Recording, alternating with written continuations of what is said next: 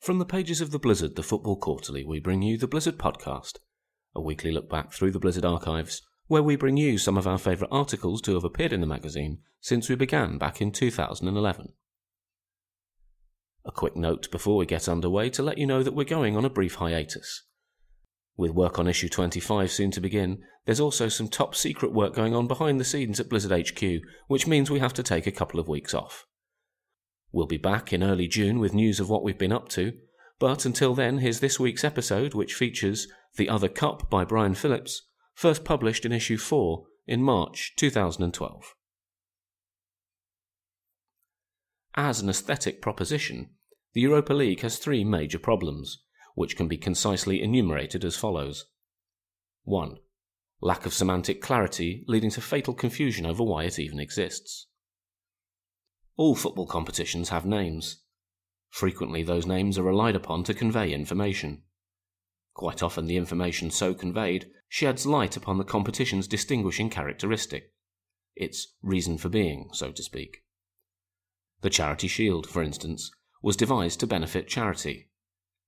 The Cup Winners' Cup set cup-winning teams against one another for the right to hoist football's most nakedly tautological piece of silverware. The Champions League is a league of champions, and occasionally Liverpool. Glance at the names of any of these events, and you can generally puzzle out what their organisers had in mind for them. Now glance at the name Europa League. What information does it convey? It's a league for the abstract concept of Europe? For women who ride off on divine white bulls? UEFA can't call the competition what it is, since the second-tier distribution of teams as apportioned by mathematical coefficients Cup lacks a certain Heineken factor. So, in 2008, the Executive Committee looked at all their properties, realised that their top-line competition was played for a trophy called the European Cup, and, light bulbs going off like mad, decided to name their second-line competition something that confusingly occupied the same logical space as European Cup, even though it actually had nothing to do with it. Brilliant. 2. A history so rich and varied, it is impossible to care about. Lonely rivers flow to the sea, and lonely UEFA-sanctioned cup competitions flow to the Europa League. Into its yielding vastness have expired, over the years, the Intercity Fairs Cup, the UEFA Intertoto Cup, the UEFA Cup, the UEFA Cup Winners' Cup, and, if my notes are right, the Future Farmers of America Tri-County Hog Ribbon of Northern Arkansas Bantamweight Division. Mark my words, one day soon UEFA will start inventing new cup competitions expressly for the pleasure of one day merging them into the Europa League. Somewhere in neon, the UEFA Cup Winners' Cup is taking sinister shape on an intern's MacBook. Sorry, did you want a legacy with your major continental club tournament? With the Europa League you have so much legacy, it's hard to distinguish from having none at all. 3. A format that seems to have been devised by the European Central Bank during one of its periodic failed attempts to unwind over a glass of Chablis.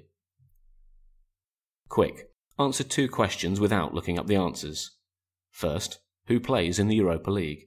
Second, what path does the winner take to the final? On question 1, if you said, the cup winner or losing finalist and 3 other teams from associations ranked 7 to 9 in the UEFA coefficients, and the cup winner or losing finalist and 2 other teams from all other associations except Liechtenstein, Andorra and San Marino, which send only the cup winner or losing finalist, plus 15 losing teams from the 3rd qualifying round of the Champions League, 10 losing teams from the 4th qualifying round of the Champions League, and 8 third-place teams from the group stage of the Champions League who enter at the first knockout round, you're wrong, because you forgot the 3 slots afforded to the top associations in the fair play rankings in the first qualifying round. Idiot.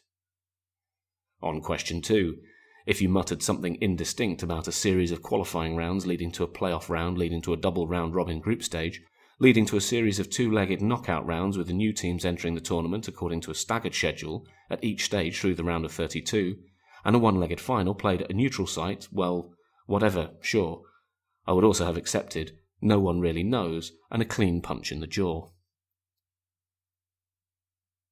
The result of these 3 problems is that whether or not the Europa League features exciting football, the competition inevitably feels like an abstract bureaucratic slog, the peak expression of the world of empty acronyms and pop anthems that UEFA increasingly seems to inhabit. It's telling that when the Executive Committee unveiled its plans to transform the old UEFA Cup into the Europa League in 2008, the press campaign was largely focused on branding and marketing rather than the competition itself. They weren't telling us what the Europa League meant. Rather, in a classic UEFA double twist, they were advertising how they were going to trick us into thinking it meant anything at all. Well, the new logo is nice, but is it lunacy to suggest that when organising a football competition, clarity and simplicity are virtues? After all, knowing what's at stake is part of what makes a contest interesting. Some version of the old prize fight idea, you, me and £50, underlies every exciting tournament. They're playing to settle who's the best team in the county, who's the best team in England, who's the best team in the world.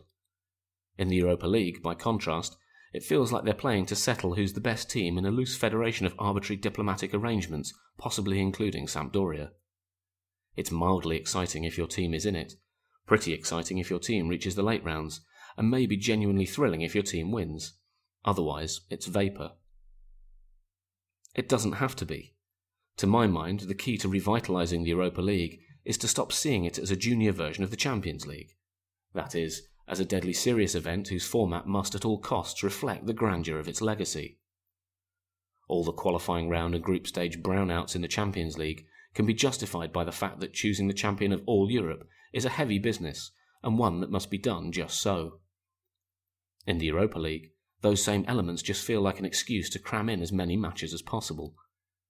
But since it couldn't possibly matter less how the champion of the Europa League is selected, why not throw out all the boring parts and try to make the competition as fun and enthralling as possible? In my Europa League idyll, the tournament would treat its second-class status as a license to do whatever the hell it wanted. It would emphasise the unpredictable, the dramatic and the eccentric. It would take, as its model, something like the NCAA basketball tournament in the US, a completely mad and utterly thrilling 64-team championship that features, crucially, single elimination games. Single elimination games have never been popular in European football, but for all the disadvantages they offer in terms of absolute fairness, i.e. they make it easier for less deserving teams to advance, they have the advantage of being just absolutely crazy fun. Compared to two-legged ties, upsets happen far more frequently, and smaller teams ride streaks of good fortune to late rounds they have no business reaching. Every game feels like a final because, in a sense, it is. The bedrock problem of the Europa League is that the stakes of the tournament itself aren't terribly high.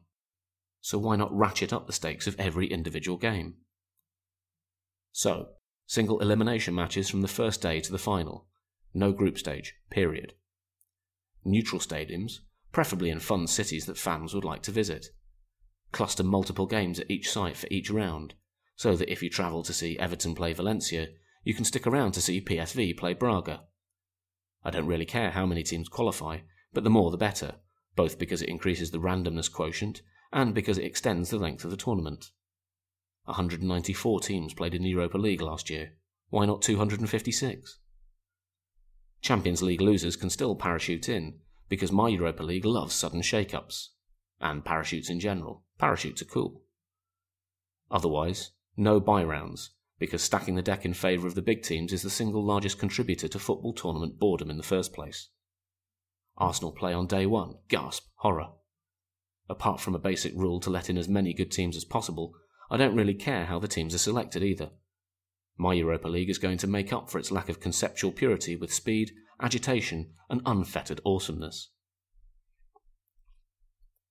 There are 1,000 reasons why this is a bad idea, but none of those reasons matter because absolutely everyone would want to watch it.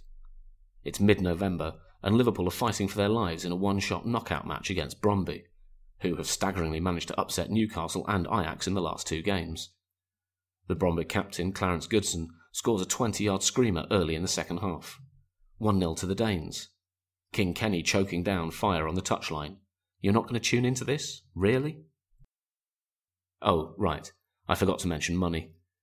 The single elimination format would mean fewer games overall, and thus fewer chances for UEFA to wring stray pence out of their TV rights deals, and thus less money for the participating clubs, right? Well, maybe.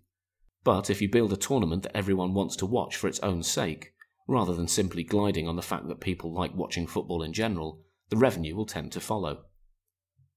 The The 2009-10 Europa League campaign earned €196 million on, by my count, 477 matches.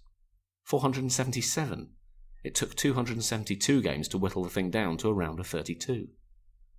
The 2010 NCAA basketball tournament, also a second-tier national competition playing to a vastly smaller market, but with a reputation for mayhem and delight, featured 64 games.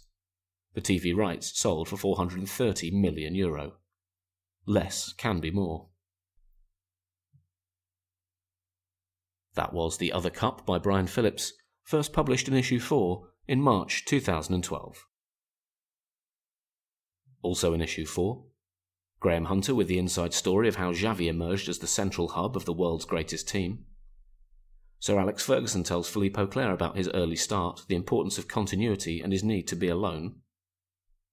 Nick Szczepanik on how, for a spell in the 80s, Charlton Athletic, Crystal Palace, Millwall and Wimbledon challenged the elite. And our Greatest Games feature looks back at Racing 1, Celtic 0 in the Intercontinental Cup final playoff in Montevideo in November 1967. Issue 4, like all issues of The Blizzard, is available on a pay-what-you-like basis at theblizzard.co.uk. That means that digital editions can be yours in a range of formats for as little as a penny apiece, while our print editions start at just £6 plus postage and packing. Subscription options are available, and you can also find us on the Kindle and Google Play stores. If you have any comments, feedback or suggestion about these podcasts, you can email us, podcast@theblizzard.co.uk, or find us on Twitter @Blizzard, BLZZRD.